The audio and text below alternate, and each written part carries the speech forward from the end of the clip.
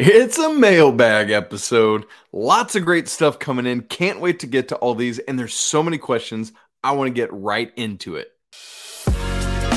You are Locked On Tar Heels, your daily podcast on the UNC Tar Heels. Part of the Locked On Podcast Network, your team every day.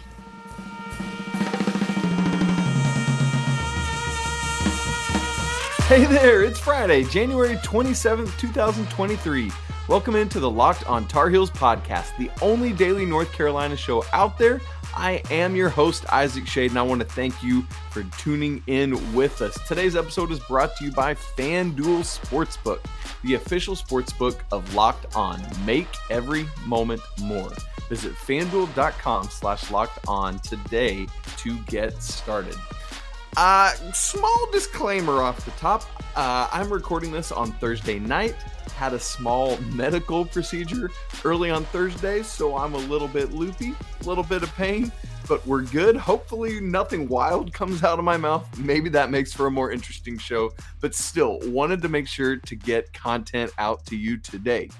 Mailbag shows, they're always fun. I love it because we get to have conversation back and forth. Got to as many of your questions as I'm going to get to as many of your questions as I can. If I don't get to yours, I apologize. Hit me up somewhere else and I will answer it, or we can get back to it next time we do a mailbag. Speaking of which, would love your feedback on your thought. Do you enjoy mailbag episodes?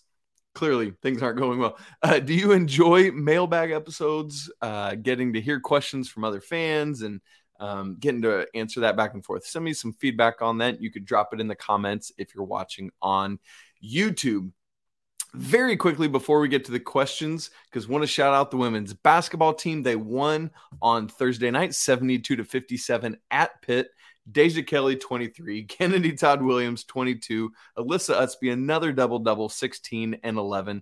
Ladies are 6-3, moving their way up, just 2 games out in the loss column of first place behind Duke and Notre Dame, both of whom they currently hold a tiebreaker over. Next game is on Sunday. Go get it, ladies. All right, here we go, straight into it. This first question comes from our guy Chad Hicks on YouTube, and he says this: could you give us an update on Leaky Black's career stats up through the Syracuse game? So, I've been sending out lots of this thing because Leaky is the only one hitting certain thresholds in Carolina history. So far this season, and then I'll give you career. 7 points per game flat, which is a career high. 147 total points, 61 shy of his career high for a single season. Shooting 42.6% from the field, 30 from three. That's dropped off a little bit lately. 68.3% on free throws. That's dropped off a lot this year as compared to last year. He's got 117 total rebounds, 5.6 per game, which is a new career high. His assists are down, 1.5 assists per game, just 1 turnover a game, 0.7 blocks per game, and a career high 1.6 steals per game. So up in a lot of metrics this year and down in a few other counting stats. For his career, though, I'm just going to give you totals here, not averages, because that's what we've been keeping tabs on. 760 points, 63 made threes, 632 rebounds, 315 assists, 79 blocks, so one shy of hitting that 80 threshold, and 158 steals. So at this point, I would put it this way.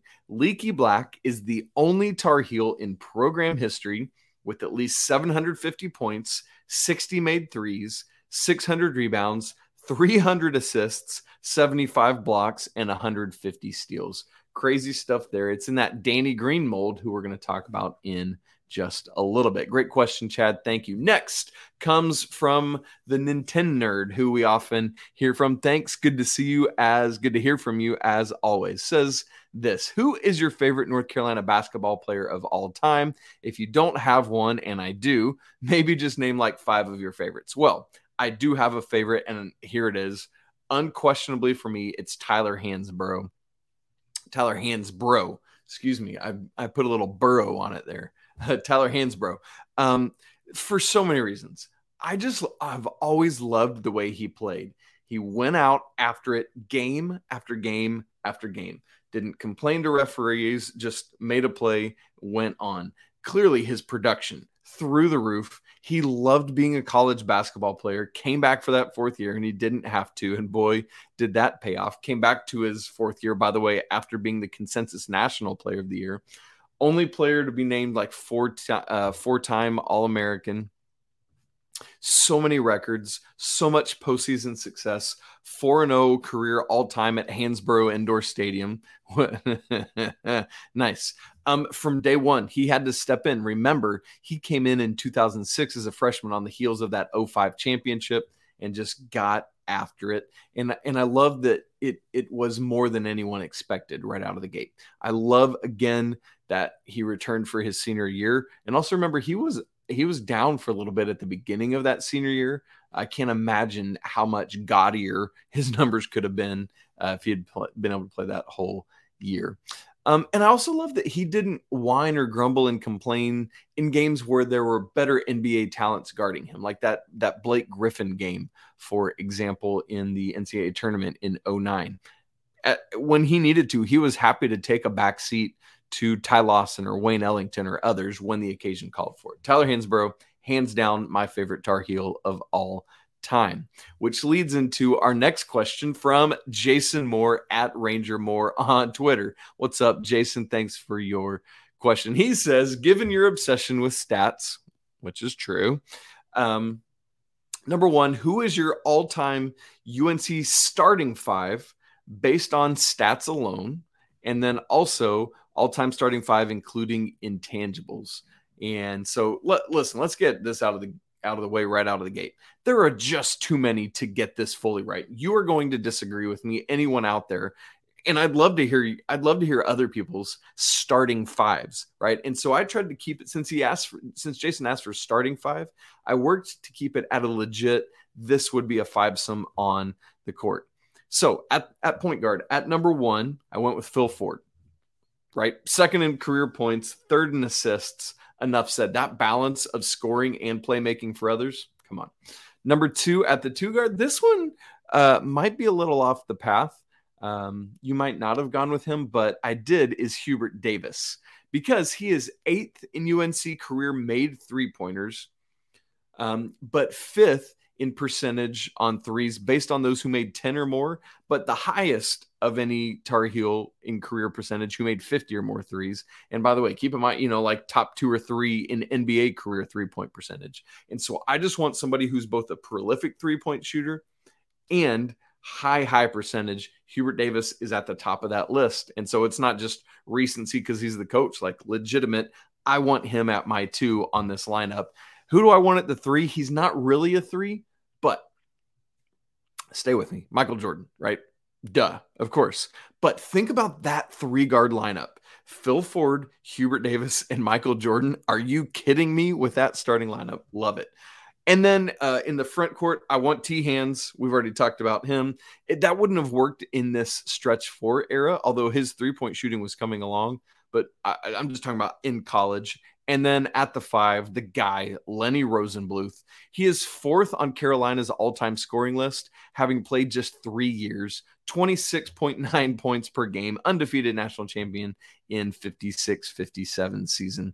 And so that is my starting 5 for Carolina based solely on stats alone.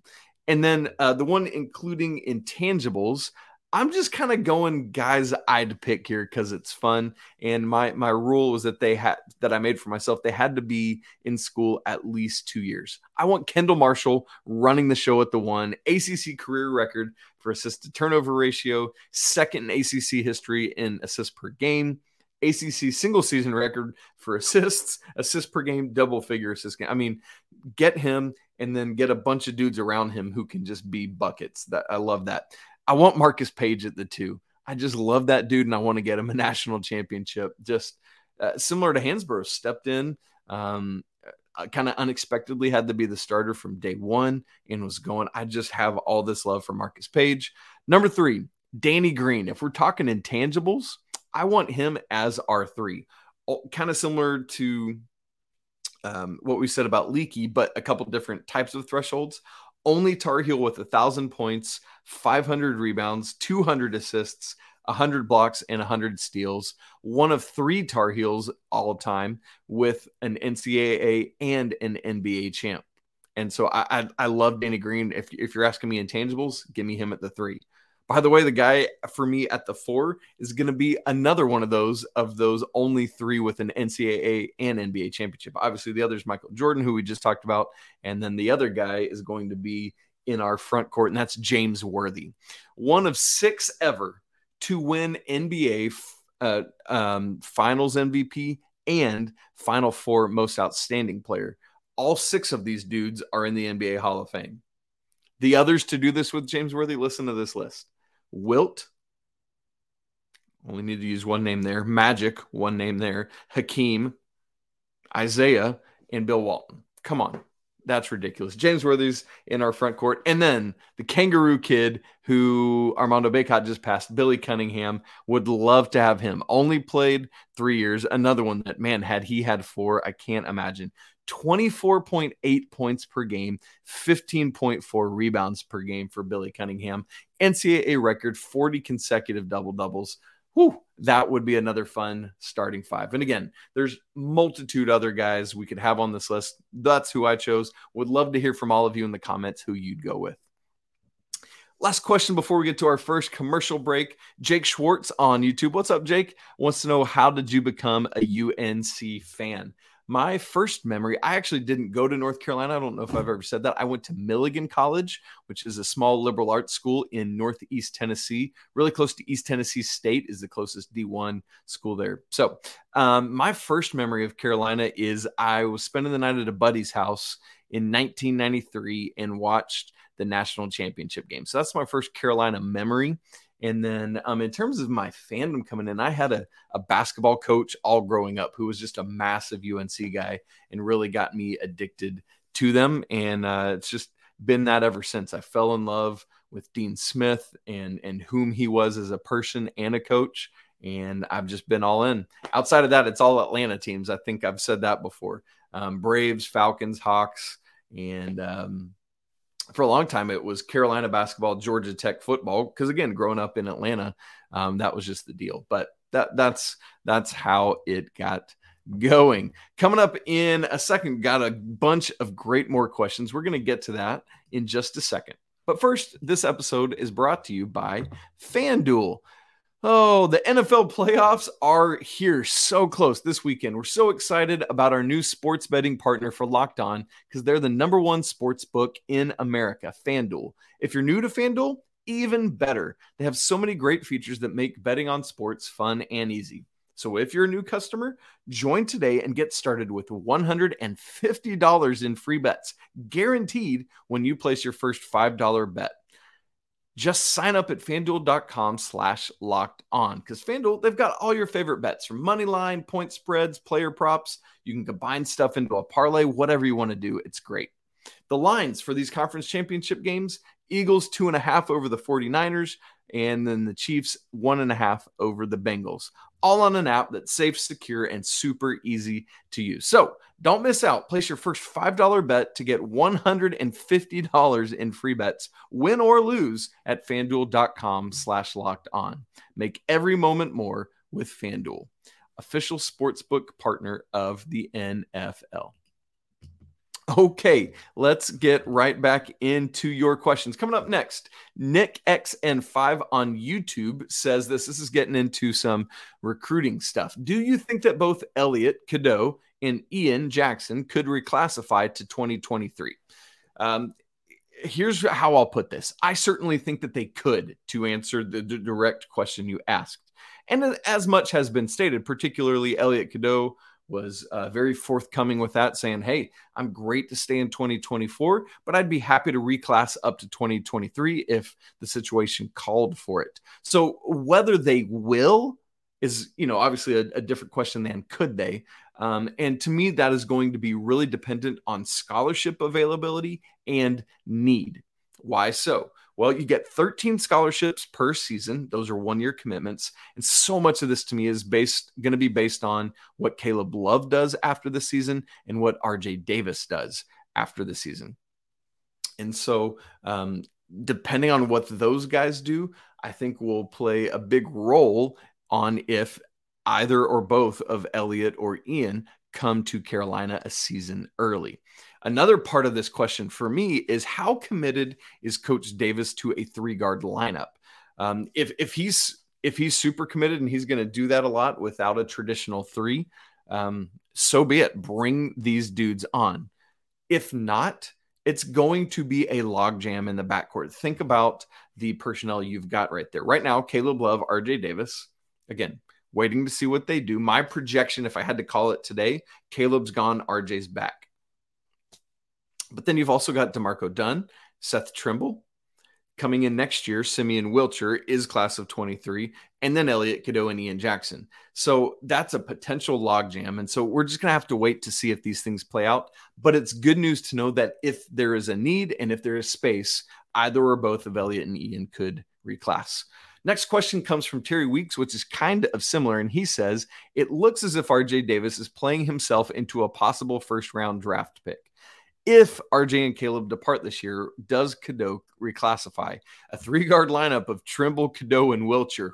Ooh, boy, could be quite a trio. Absolutely, they could, Terry. So I've already answered the class reclassification side of this, but I do want to hit the RJ side of it. That's why I bring Terry's question in. As much as RJ's play and his production suggests his capability to do things at the next level, even, and we've seen smaller guards such as him, 6'1" guys produce. So based on that, yes, he would be a pick. But unfortunately, because of the size and because of how that projects or doesn't, not only is he not a first-round draft pick right now on draft boards, he's not showing up anywhere on draft boards. The only 2 Tar Heels that are currently showing up on draft boards are Caleb here and there and Armando here and there, and neither of them is a lock. I mean, we're talking from what I'm seeing currently, they are both end of second round potentials. There's no guarantee that they would get picked, and if they did, that it would be second round draft picks. And so I hate that for RJ because, man, skill wise, he should be there. He's just too short. And so we're going to have to wait and see on that. But again, as I just said, projection right now for me is that RJ would be back next season. Next question comes from Cody Hogard, who says, my question for this week is that I believe that Caleb Love is going to get hot, Pete's going to return to form, and Carolina is going to make a run. I think it's important for Caleb to stay hot and get into a good rhythm and get everyone back healthy again. If we do that, I think we could perhaps win the national championship. I wanted your thoughts on this matter. I think one of the biggest things I'd pull out of this is getting healthy. Just listen, every team around the country is nicked and battered and bruised right now. I recognize that. But Carolina's got a lot of ailments, and this week off that they have right now, remember, once again, they don't play till next Wednesday when they host Pittsburgh in the Smith Center. And so Cody's right. Caleb had a really encouraging performance, I thought, on Tuesday night at Syracuse. One of his better performances of this season all around. Not that it was a skyscraping game in terms of how many points he scored, but he just, I thought, was making better decisions than he has of late. Got derailed a little bit because of foul trouble in the first half, but would have loved to have seen his full production if not for that. But again, this week off should be incredibly helpful. You get Puff Johnson hopefully healthy. He's missed the last 2 games. You let Armando keep resting all of his various ailments. Hopefully RJ's face has time to heal from whatever damage was inflicted from that blow in the Syracuse game. Leaky has been wearing a protective boot off the court just for maintenance and stuff like that. And so you use this week to get healthy.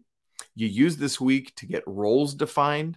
And you use this week to get going, get ready for this press run. Remember, I talked about on a show earlier this week, Carolina has a lot of important games ahead of them in which, if they can win the majority of these next, what would be now 6 games heading into a bit of an easier game there. But man, this stretch at the end of the season, all the teams they're playing are bunched right around them in the ACC. Interestingly, Carolina's through 21 games right now, the exact same spot they were in last year. 15-6 overall, 7-3 in the ACC. That's literally the exact same record as last season. Now, we're not quite to that point where they made that run last year.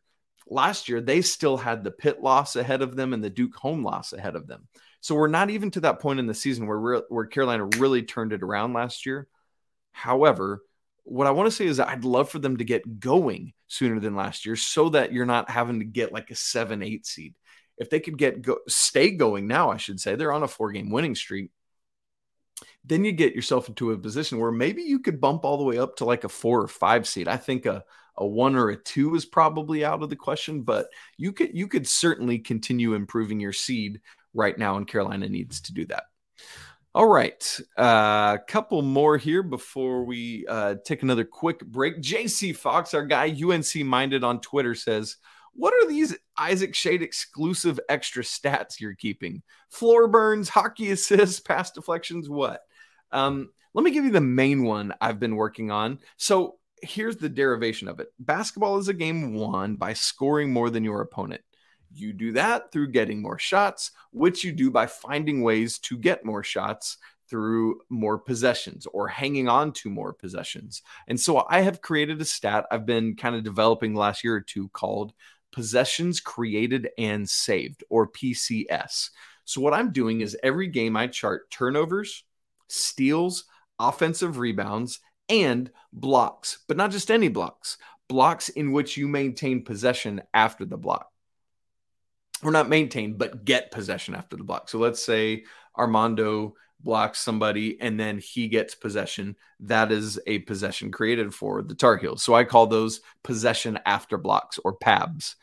So that rewards shot blockers who not only block shots, but do so in a way to help their team. I think that's very important. And so those are the things I'm charting. It's expressed as a plus minus, similar to like a player's plus minus after a game.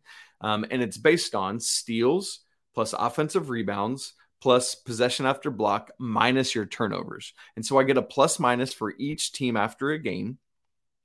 And then I combine that and you get like each team's net plus or minus PCS for a game. Now, unfortunately, teams they count blocks, but not who has possession. So I have to go back through and chart that after game. It's a whole thing. Now, it's been really interesting to watch. It doesn't always reflect who wins or loses because you got to hit shots, right? It's not just about getting possession. It's about taking and making shots.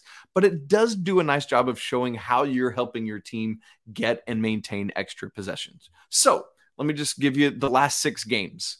The last 6 games, it has been an indicator of plus or minus, or of winning and losing. Plus 11 in PCS versus Notre Dame, minus 10 at Virginia, plus 9 at Louisville, plus 7 versus BC and NC State, and then plus 9 at Syracuse on Tuesday. So there you go. That's one of the stats that I've been working on. I just haven't publicly rolled it out yet because I'm still trying to figure out exactly what I want it to be. Okay, got some more questions we're going to tackle, 2 or 3 more maybe today, and we'll do that in just a second.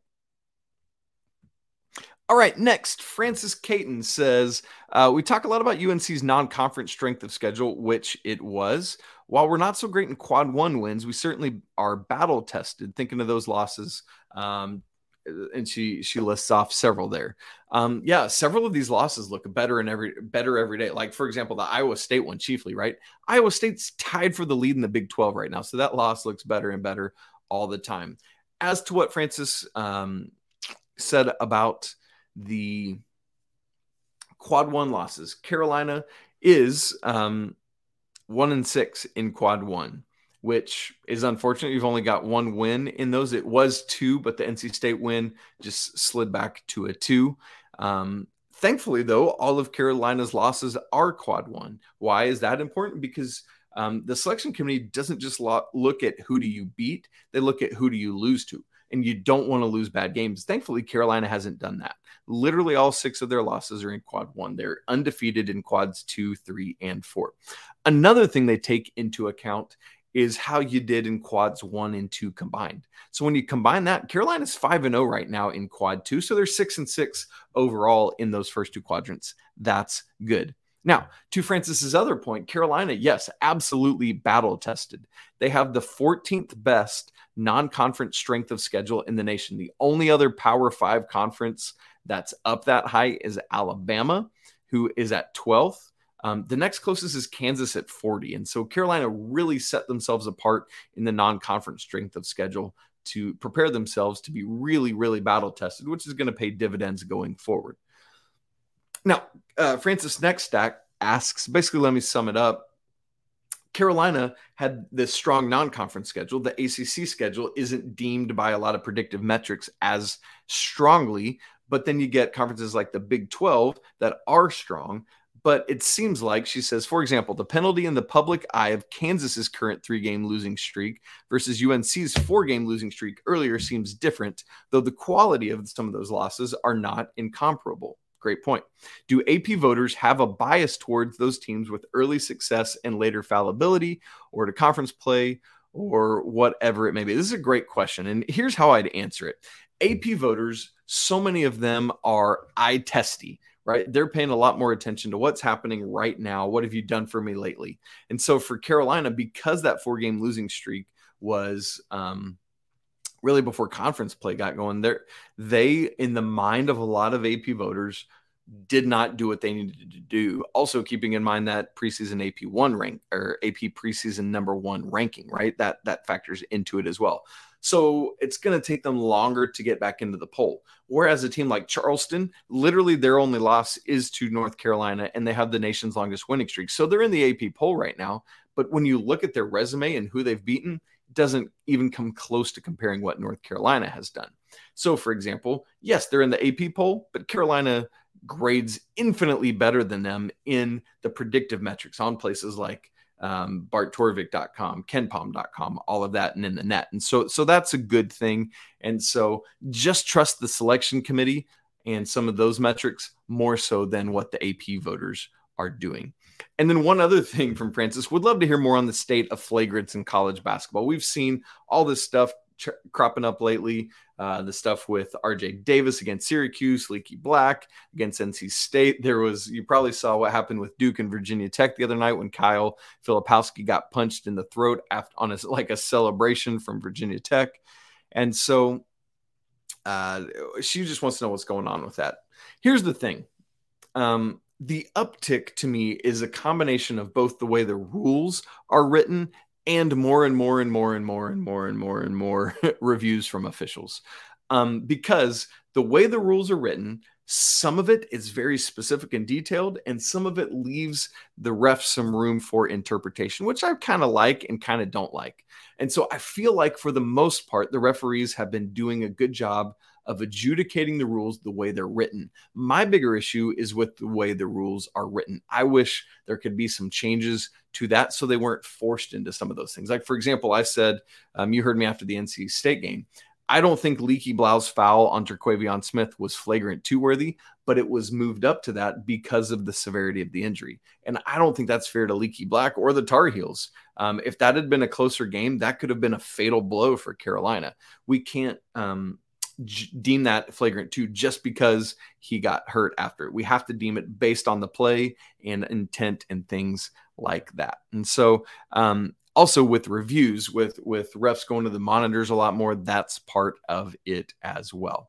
To that point, Francis Carter on YouTube asks the question, are referees held accountable for calling obvious and bad calls? If so, how? Yes, Francis, there are reviews that happen literally after every game.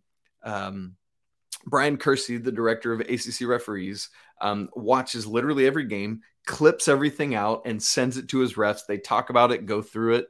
And in terms of being held accountable, I mean, they are talked with and discussed after everything and what they're looking at. And then in terms of like on court things, if you're not grading out well, you're not going to get the better games, and then you're not going to get postseason stuff either. And so that's kind of how they're held accountable for those things.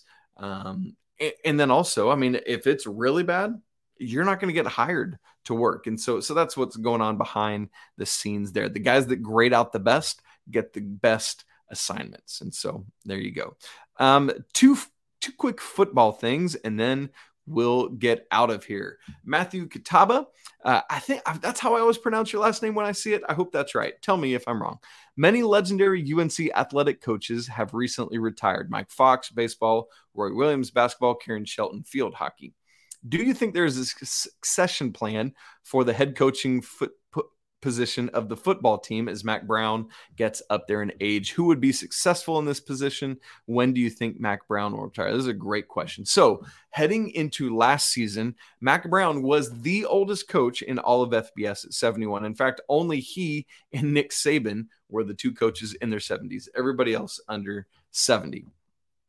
My guess, and I don't know this for sure, but if I'm Coach Brown, I'm going to say 5 seasons or so, and it could be less. Obviously, that's something that he and Miss Sally are talking about in an ongoing way.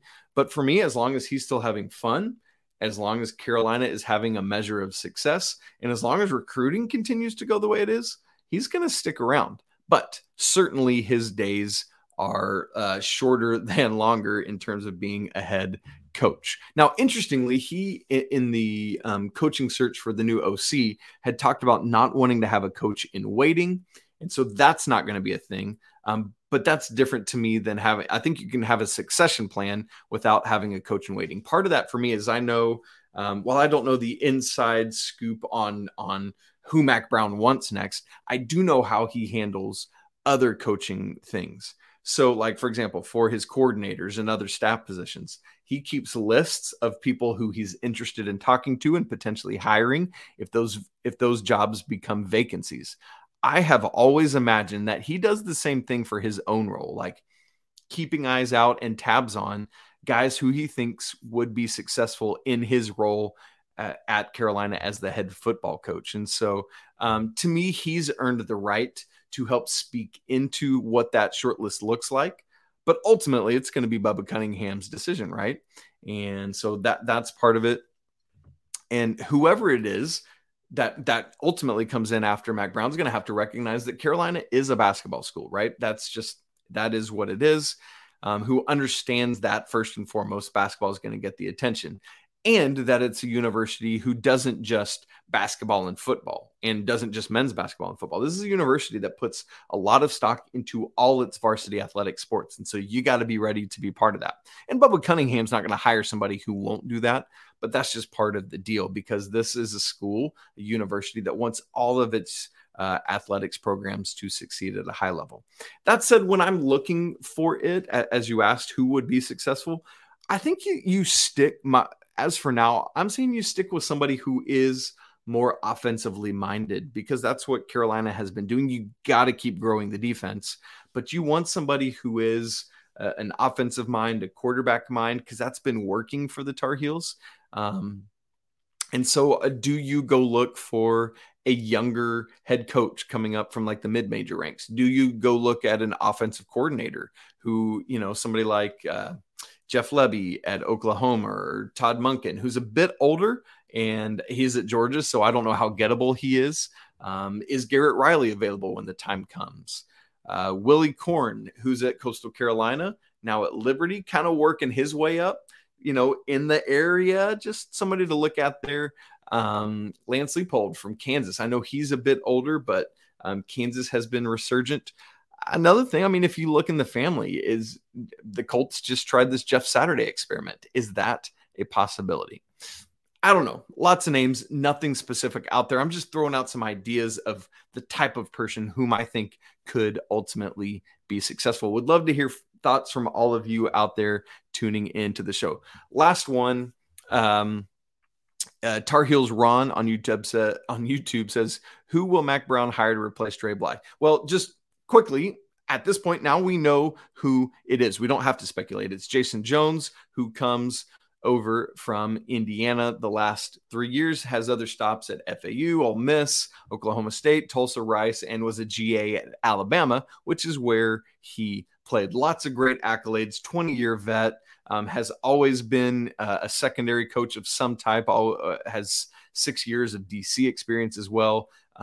Charlton Warren, here's a connection, was his DC at Indiana. And so Lots of great stuff there, but just wanted to hit that quick on the way out as well. All right, folks, we are way over time today, but again, I wanted to get to as many questions as I possibly could, and now I'm going to go crash because, like I said, it's been a day. So that's it for today's episode of Locked On Tar Heels and this week. Please keep in mind, no men's basketball game over the weekend. However, the women play again. Lots of other great stuff going on all around Carolina athletics. Make sure you check out the calendars, and we will get going on that. Follow the show on Twitter at Locked On Heels. You can follow me at Isaac Shade. Send emails. Like I've been saying, so many great emails coming in. LockedOnTarHeels@gmail.com. Don't forget to subscribe, smash the like button, and comment. And next, check out Locked On College Basketball, where myself and Andy Patton bring you everything you need to know on and off the court. Plus, hear from big-name experts, coaches, and players throughout the basketball landscape. Locked On College Basketball, available on YouTube, Odyssey, and anywhere else you get podcasts. Hey, thanks so much for spending part of your Friday hanging out with me. Hopefully, I was able to answer your question, and I know that's always fun to get to hear that on the airwaves. I hope that you have a great weekend. And remember, it is always a great day to be a Tar Heel. Until next week, peace.